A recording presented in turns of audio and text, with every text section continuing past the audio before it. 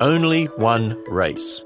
This is Ken Ham on a mission to call the church back to God's Word and the Gospel.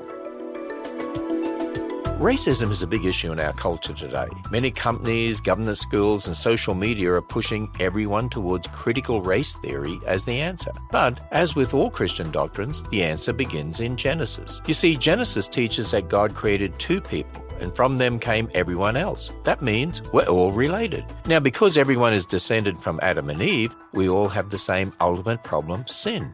We're all sinners, deserving the death penalty. But we also have the same solution, the Lord Jesus. He came as our relative and died in our place, bearing our sin debt, and offers salvation to all who will believe.